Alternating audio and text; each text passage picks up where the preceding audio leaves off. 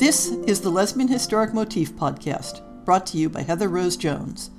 The show looks at lesbian and sapphic themes in history and literature, and historical fiction with queer female characters, including fantastic versions of the past. We present research, interviews, news of the field, book listings, and original historical fiction for your enjoyment. For even more historic research, check out our blog.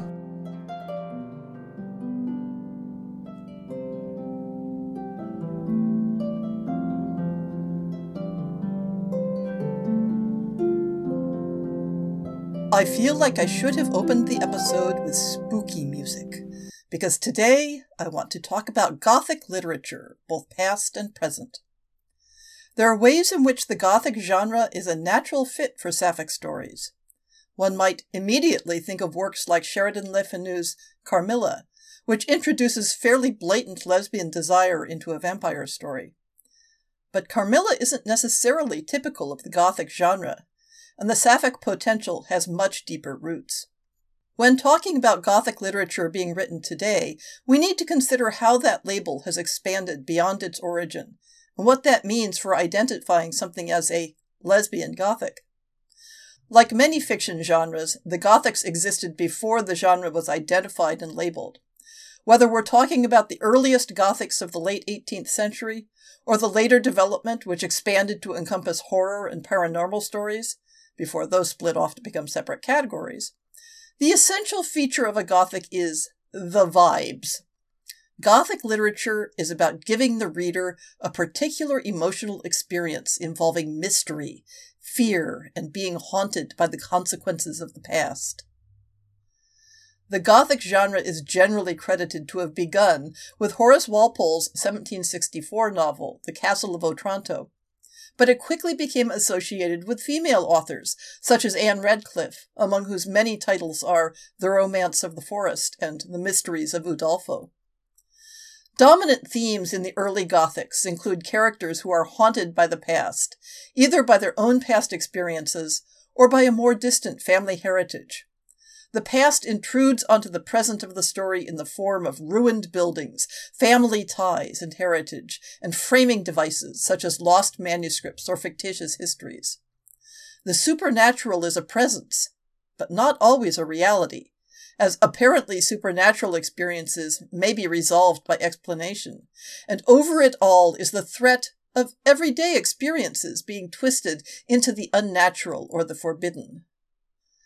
The label Gothic comes from common features of the setting, involving decaying castles, sinister monasteries, underground crypts, and other features of medieval architecture that represent the link to the past. The setting is often a foreign land, perhaps unspecified, with the action similarly displaced from the reader's reality, though often nebulously. The atmosphere is claustrophobic, perhaps literally in the case of crypts and underground passages, but often due to the inescapable presence of figures with power over the protagonist. For female protagonists, the claustrophobia may be the threat of being trapped in marriage to an abusive man. This theme of claustrophobia may be echoed in convoluted and nonlinear narratives that conceal understanding both from the protagonist and from the reader. Violence and the threat of it is a frequent motif. Vengeance, imprisonment, murder, and rape, or at least forced marriage. Other common tropes are character doubles and concealed identities, including the revelation of hidden family connections, unnatural sounds and nocturnal landscapes or dream journeys. The motif of dangerous secrets may be present in the physical setting, with hidden rooms or secret passages, and reflected in the form of concealed information. Although the early Gothic novels written by male and female authors share many of the defining characteristics, some gendered themes emerge. Male authors often focus on male characters who break social taboos, forbidden sexual relationships such as incest or bigamy, and sometimes veiled hints of homosexuality. Female-authored Gothics can often be read as reflections of the claustrophobic nature of women's lives, their lack of power over their own fates, and the risk that the domestic sphere, rather than being a place of nurturing and comfort, can become a source of danger, especially from men who ought to be their protectors, such as fathers and brothers. The heroine may be abandoned and persecuted, fleeing from a villainous father figure and searching for an absent maternal figure. The Gothic novel became a context for critiquing male power, violence, and predatory sexuality. It created a context for the female protagonist to come of age and achieve a goal that, while it might include marriage, was not centered around marriage. Furthermore, Gothic novels offered a means for female authors to express extremes of emotion. Heroines are allowed to dread their situation, because the situation is removed from the everyday, in a way they would not be permitted to express toward everyday threats and suffering. In some ways, the heroine's primary defining feature as a character is suffering and vulnerability. The familial structures she should be able to rely on are instead closed to her, and the women who should be her allies are either absent or dead. Another gendered tendency among early Gothic novels is for male authors to include genuine supernatural elements, hereditary curses, malevolent spirits, while female authors have their female protagonist eventually identify a rational explanation for what had seemed to be supernatural. The mysterious and supernatural is invoked to create a frisson of terror and possibility, which is then managed back into the knowable and rational. The vulnerable, isolated heroine, cast into a mysterious and terrifying environment, is an exaggeration of women's vulnerability in the real world. In the end, the true threat to our heroine is rooted in the social systems and power structures of the real world, but her education and rationality enable her to resolve her fate. Another curious theme in many female-authored Gothics is the passivity of the putative male love interest with regard to how the dangers are resolved. Ambiguously threatening father figures overlap with the demon lover motif, provoking a sense of sexual dread. The terrors and anxieties the heroine experiences are not a displaced erotic titillation, but a manifestation of realistic and genuine fears surrounding the situation of an isolated woman in a world of male predators. The safe hero, this prospective lover that the heroine must win through to, is absent, feminized, and envisioned by the heroine as being in a similar peril to her own. In this way, an entirely different alternative is offered to capitulation to male threat in order to obtain safety. In Radcliffe's The Romance of the Forest, the love interest spends significant periods off-stage and irrelevant as the heroine escapes various threats. Time and again, the heroine saves him, first from illness and, in the final climax, from execution. Similarly, in Radcliffe's The Mysteries of Udolpho, the putative love interest disappears while the heroine resists abduction, forced marriage, and imprisonment, and has successfully escaped and reclaimed her proper inheritance while her lover has lost everything until reunited with her. One can see a similar theme in Charlotte Bronte's Jane Eyre. These gendered tendencies are not absolute, and just because female authors used Gothic themes to critique the state of women's existence doesn't mean they felt able to change their heroines' fates entirely. The 19th century saw several developments in the Gothic genre, or rather, several expansions of the scope of Gothics. Contemporary settings were added to the fictional geography, as we see in the works of the Bronte sisters. Genuinely supernatural elements became more of a feature rather than being given rational explanations at the end. The ghost story emerged as a genre. Vampires joined the cast of characters, though today vampire stories have emerged as an independent genre. With the rise of decadent literature toward the latter part of the century, supernatural elements combined with Gothic themes tying together physical and moral decay. Rather than Gothic heroines prevailing through virtue, courage, and rationality, now they might alternately embrace their demon lover and become a lesson in the consequences of depravity. What place do lesbian characters have in this complicated history of the Gothic novel? Only in contemporary writing do we find explicitly self-identified sapphic characters featuring as Gothic protagonists, but we can expand to include intimate friendships that are not explicitly erotic. This allows us to trace two roles for the lesbian character: the suffering heroine and the threatening villain who makes up part of the menacing Gothic landscape. We can trace the origins of the Sapphic villain in 18th century queer-coded characters such as Harriet Freke in Maria Edgeworth's Belinda, who represents the lure of sexual transgression and immorality that the heroine must resist, along with what might be thought of as henchwoman figures assisting the sexually threatening male character while echoing his predatory aura, such as the housekeeper in Samuel Richardson's Pamela. If the Gothic heroine's primary peril is that environments that should be safe and nurturing have turned dangerous, then the female friend who offers sexual betrayal rather than allyship strikes close to the heart. But as intimations of lesbian desire become more overt in the later 19th century, the threat to the Gothic heroine can be made clearer, and we find it sharply in focus in Sheridan Le Fanu's 1872 novel Carmilla. Set in that favored Gothic location, a solitary castle in a remote foreign location, our heroine Laura encounters supernatural peril in her own home and bed from the vampire Carmilla. In something of a turnabout, Carmilla has all the hallmarks of being the Gothic heroine. She is stranded due to a carriage accident and left among strangers. But this is not her story. The motif of ancestral secrets being revealed manifests in an ancient painting that is an exact likeness of Carmilla, contributing to the discovery of her true nature. One can see a Gothic inheritance in a number of decadent novels that involve a woman's struggle between the allure of a lesbian seductress and the male protagonist, though typically these fall in the male Gothic tradition of focusing on transgressive sexuality and its consequences for men. One of the articles I read for this podcast identifies Gothic themes in Molly Keane's 1934 novel, Devoted Ladies, in which a female couple's relationship devolves into a dysfunctional Gothic mess when one partner takes up the role of demon lover as the other refocuses on a potential heterosexual relationship. The lesbian-coded Gothic villain can appear simply as one of the options for oppressing the heroine, as in Daphne du Maurier's Rebecca, where the female protagonist is menaced not by lesbian desire, but by second-hand jealousy. As we move into the era of the pulps, the dynamic of a Gothic heroine and a semi-predatory lesbian antagonist-lover begins to soften into sympathy, though publishing conventions of the time required something resembling a moral lesson to be retained. But in the later part of the 20th century, we can finally achieve Gothic novels where a lesbian antagonist can provide conflict without being forbidden any other potential role in the story. It's more difficult to find early examples of a sapphic Gothic heroine, unless one chooses to interpret the passive boyfriend motif as a feminized love interest.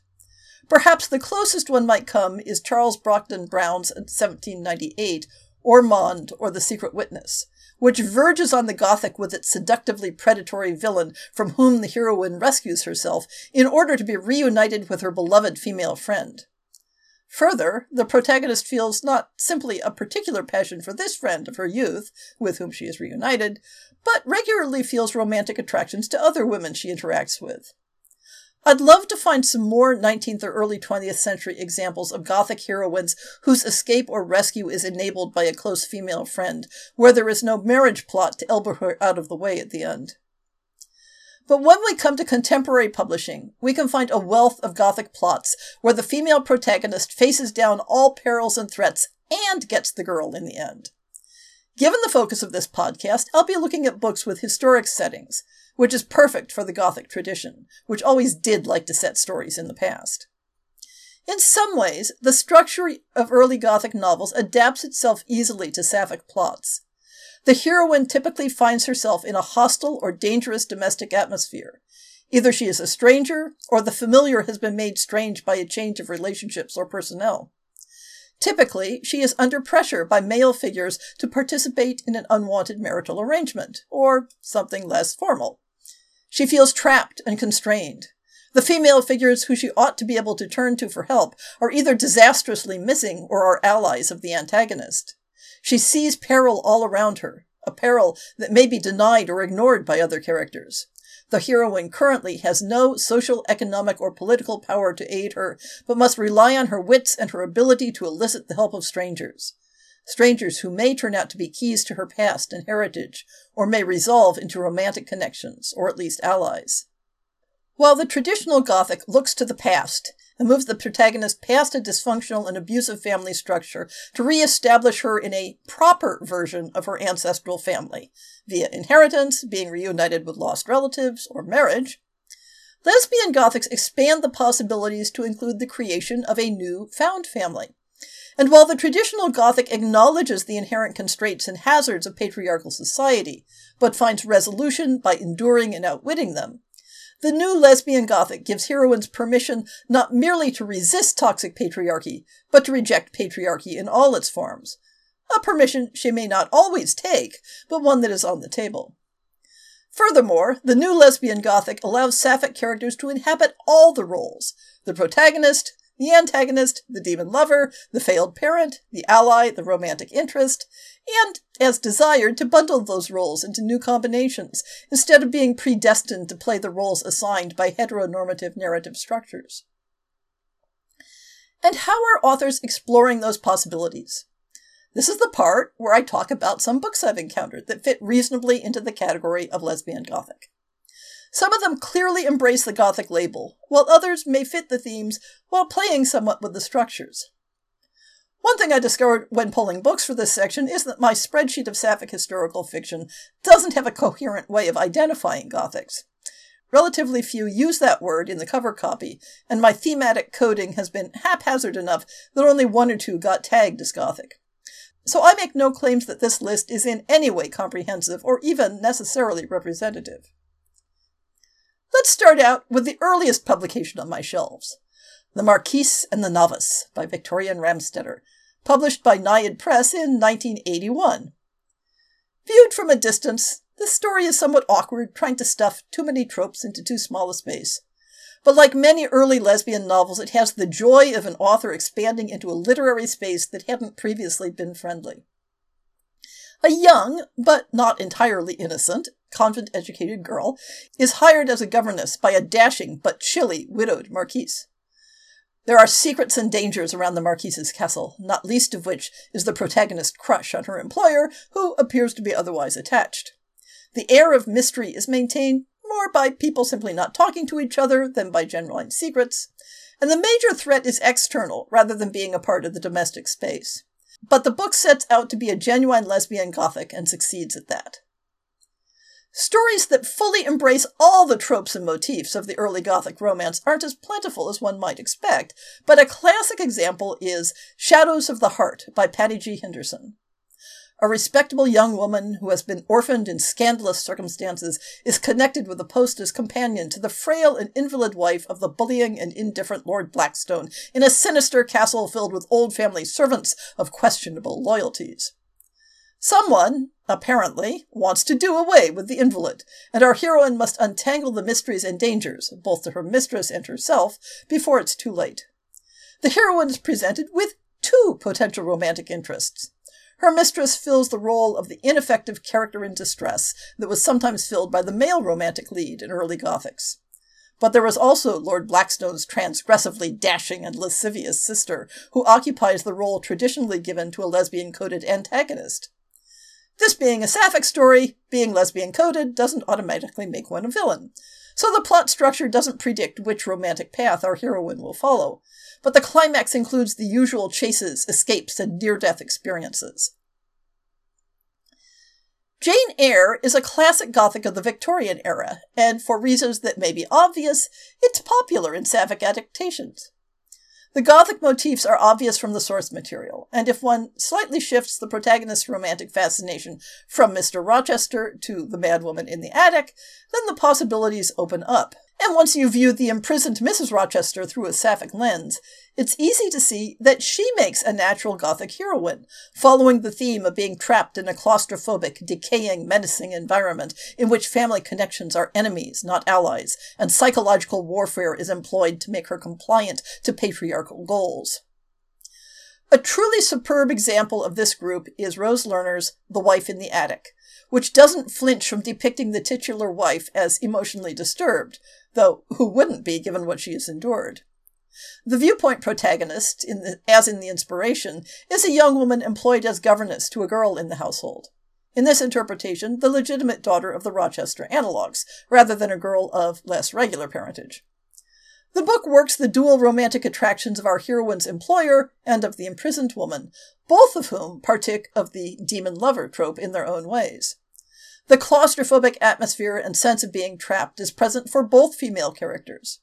Our viewpoint character is constantly tormented by the unreliability of the versions of reality that are presented to her, and the climax in some ways only increases the feeling of looming dread.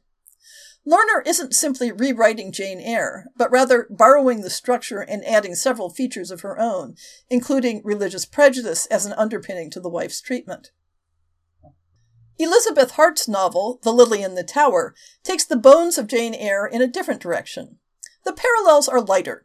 The emotionally troubled character confined for her own good is not also encumbered by marriage, and the Jane Eyre analogue who is drawn to her appears to have no trouble choosing between this friendship and the questionable attractions of a male suitor. I confess I haven't read this one yet, so I'm working from the cover copy. We see the traditional setting of an ancestral home in its decline, and a protagonist driven there by forces outside her control. Betsy Cornwell's novel, Reader, I Murdered Him, has the most direct connection with the source material.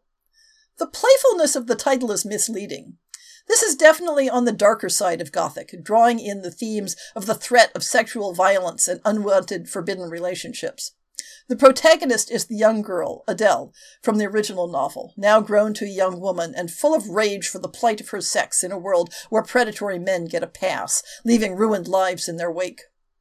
We see Jane Eyre after the end of her love story, resorting to denial and chosen ignorance to maintain her illusions of happiness, leaving Adele with no ally in her own quest for happiness and justice. Many novels begin with the tropes of a young woman cast adrift in the world in financial need, who travels far from the world she knows and what family or friends she may still have, to take employment in an isolated household, usually one decaying from a former grandeur, and then encountering mysterious and sinister people and events. This is the framework we find in The Secret of Matterdale Hall by Marianne Ratcliffe, where the protagonist takes up a teaching position at a remote Yorkshire boarding school. Yorkshire is also the setting for Cathy Dunnell's Beulah Lodge, where a young woman staying with relatives before her marriage finds mutual attraction with an orphaned housemaid, both suffering under the cruelty of the mistress of the house. In Wildthorn by Jane Igland, the isolation is legal rather than geographic, as our protagonist finds herself sent by her brother to an insane asylum that seeks to strip away not merely her personality, but her very identity, even as she clings to the one ally she finds there. I'll note that I haven't yet read any of these three books, so I'm absorbing the Gothic vibes from the cover copy, and, in the case of Marianne Ratcliffe's book, from talking with her on the podcast. All of the previous books fall in the category of explained mysteries, like so many of the early female-authored Gothics. But there are also stories that cross over to the true supernatural, such as Harkworth Hall and its sequels by L.S. Johnson. The protagonist's remote residence is her family home, not a place she has been sent, and the Gothic figures that enter her life intrude on her territory rather than the reverse. The intruders have a peculiar interest in supernatural events and carry a sense of foreboding menace. We have secret societies, strange hidden creatures, and potential romantic interest who partakes at least a little of the dangerous demon lover motif. Another Gothic with overt supernatural elements is Lian Yu Tan's The Wicked and the Willing. Here we have a literal demon lover in the vampiric mistress of the mansion, as well as the secondary figure of the loyal servant who might be expected to be hostile to the protagonist. But the heroine, who comes to the household as a lady's companion, is drawn to them both. The author came on the podcast previously to talk about the Gothic elements and how they play well with the colonial setting. There are several other books that I thought fit reasonably well into the Gothic category, though perhaps crossing genres a bit more. Molly Greeley's Austen-inspired The Heiress, The Revelations of Anne de Burgh, sets her titular heroine in the claustrophobic and confining mansion of Rosings Park, where her day-to-day life is an opium-tinged dream with no chance of escape from her mother's smothering concern. Many Gothic trappings are present, but the plot strays a bit from the usual path. The story is less concerned with how the protagonist perseveres within her perilous situation than in how she must escape that environment in order to have a chance of freeing herself from the physical and emotional bonds imposed on her. Another book that intersects the Gothic somewhat tangentially is The Ghost in the Machine by Benny Lawrence. The Gothic tropes include an isolated and sinister manor house, mysterious prisoners, a convoluted family history that is the key to the protagonist's past and future, and a game of is it or isn't it around the mechanical chess-playing device. Does the device have supernatural powers, or is it an elaborate hoax? The Ghost in the Machine reminded me greatly of two Sarah Waters novels that also partake of the Gothic atmosphere. Fingersmith, about an elaborate inheritance scam, and Affinity, revolving around the world of seances and spirits. Both could be analyzed from a Gothic point of view, though they stray more broadly from the core themes. I hope this show has convinced you that lesbians and sapphic themes are intertwined in the deep history of the Gothic novel, as well as being a natural fit for more overt representation in recent historical fiction. If I didn't have quite so many stories on my to-do list already, I'd be tempted to tackle one myself.